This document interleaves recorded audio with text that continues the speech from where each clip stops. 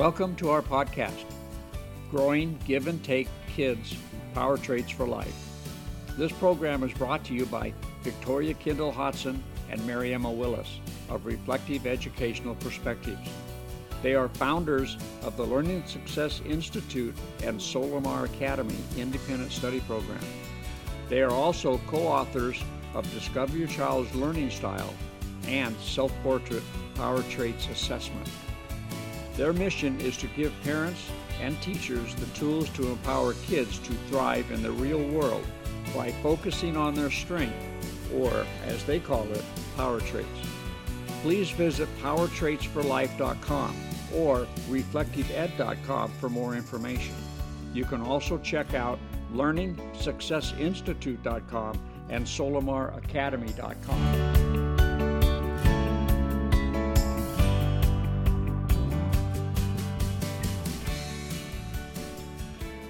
Welcome back. I'm Mary Emma, and today we are covering the A of the CARES principles. Accept your role as your child's or student's coach. Do you remember the movie The Blind Side?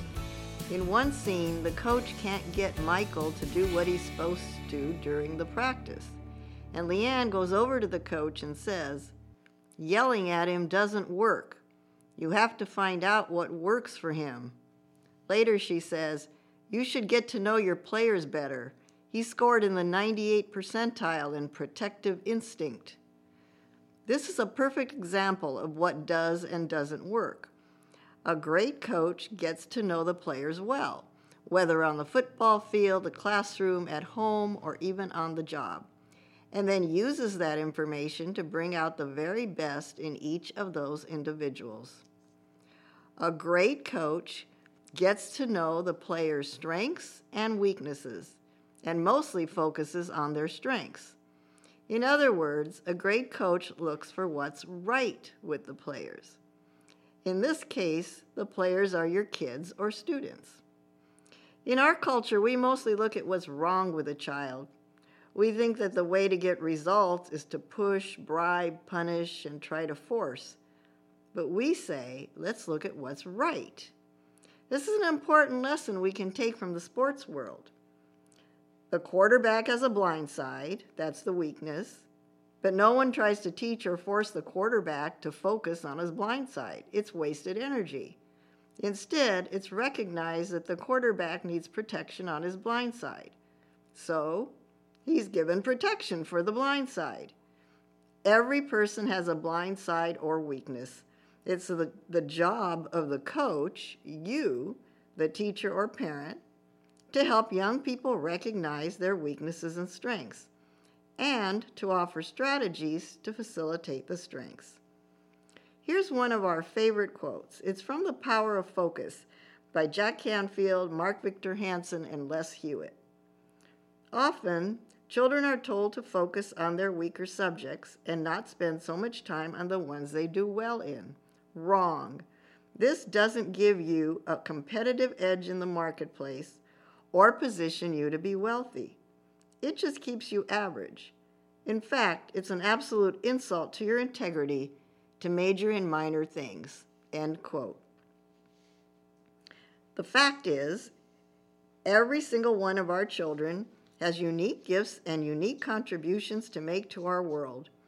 Children who are celebrated and acknowledged for the wonders that they are and for their unique contributions will be able to discern their natural gifts and talents and their true calling during their growing up years. But way too often, children are evaluated based on how they perform in school, and only those who do well receive acknowledgement. The others quickly lose heart when day after day they don't do well on assignments or fail a test, or are told they're not measuring up. They might hear comments like these: "You'd better shape up or you won't get anywhere. Forget about the writing lessons until you're getting good grades in math. You have to care about your work and try harder." Try harder, those dreaded words. What exactly does it mean to try harder? One student put it this way: "I spend hours on my homework and work late into the night. I'm trying as hard as I can and I'm failing. What else am I supposed to do? My teacher just says I'm not trying. My teachers, sorry, I'm quoting here. My teachers just say I'm not trying. They don't know anything about how hard I'm trying, end quote. The key is to begin where the child is in a particular skill or subject. If a student does not know how to write a paragraph, according to the teacher's definition, then no matter how hard he tries, he won't be able to do it. And if that same student is expected to write reports in all classes and is graded on his writing, then you can see he can never be successful in any class. But if that same student is allowed to make a video or poster or do a verbal presentation to show what he knows in history or science, now he has a chance to be successful in something. And that experience will inspire and motivate him to succeed at other things instead of giving up. This is just one example. Students who have trouble reading can learn subjects through movies and audio tapes while they're working on increasing reading skills. Students who are working on skills such as reading, writing, spelling, or math need to have the lessons customized to work for them so they can experience small successes that will later lead to big successes. Similarly, kids who can't remember to take out the trash or do other chores can learn to use their interests and strengths to make it happen. Maybe put notes or graphics depicting the chore on the wall next to their beds, or make fun-looking charts for themselves, or set an alarm on their phones. Here's a question for you. What do you think of the statement, success leads to more success? You might think this is an obvious statement, and yet there are many adults who don't understand what this means. Young people who continually experience failure day after day do not know what success feels like, and they do not know what to do to turn things around to become successful if they haven't experienced success.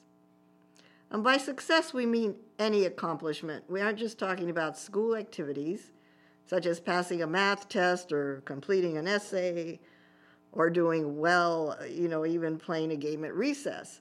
We also mean things like doing your chores or being on time for dinner or saving up for a bike. The thing is, in order for a person to begin to experience success, someone must coach that person toward success. So how do you coach someone toward success? Well, would it be by saying things like, when are you going to get it right? Well, if there's a way to mess it up, you'll find it. You're so clumsy. I know you'll lose it. You'll probably forget like you always do.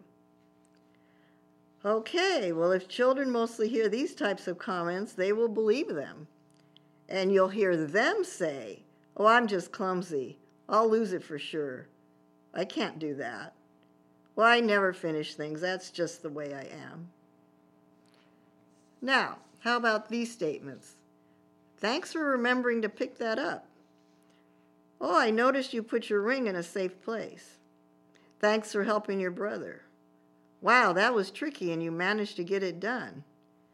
I admire your willingness to do a few math problems even though you really dislike math. Now, children who live with these kinds of comments learn to be confident and pay attention to what they do right. Then you'll hear them say, well, it's hard, but I can try it. Next time I'm going to do it this way. Maybe I can make a plan so that doesn't happen again. I know I can do it. Hey, I did it. So how do you coach someone for success? The adults in the lives of young people need to be mentors, guides, and coaches, helping them to discover who they are and what gifts they bring to the family, the group, and the world. You can start by making a list of what you love about each child. That delightful laugh, her boundless energy, his terrific memory, her ability to know just what to say to put others at ease, or his love of animals, her green thumb, being the life of the party, ability to fix anything, an amazing imagination. These are examples of characteristics to be celebrated. You can hear more about celebrating in episode 2, Celebrate Your Child or Student. So be sure to listen to that one if you haven't already. That one was presented by Victoria. Next, get into the habit of pointing out what is right about your children. Acknowledge their interests, their talents, the contributions they make to the family or group.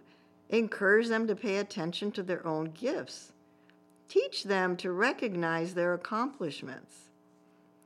In 1954, Dr. Dorothy Law Nolte wrote the classic poem, Children Learn What They Live, and later wrote a book about the power of inspiring values through example, by raising children with compassion and giving them the support and confidence they need to thrive. The poem goes like this. If children live with criticism, they learn to condemn. If children live with hostility, they learn to fight. If children live with ridicule, they learn to be shy. If children live with shame, they learn to feel guilty. If children live with encouragement, they learn confidence. If children live with tolerance, they learn to be patient. If children live with praise, they learn to appreciate. If children live with acceptance, they learn to love. If children live with approval, they learn to like themselves. If children live with honesty, they learn truthfulness. If children live with security, they learn to have faith in themselves and others. And if children live with friendliness, they learn the world is a nice place in which to live. We believe that our job as teachers and parents is to be great coaches, coaching young people to believe in themselves, to be confident in their own abilities and what they can do. It is our job to bring out the stars in our children and students and show them where they shine. One of the components for growing give and take kids and empowering them for life.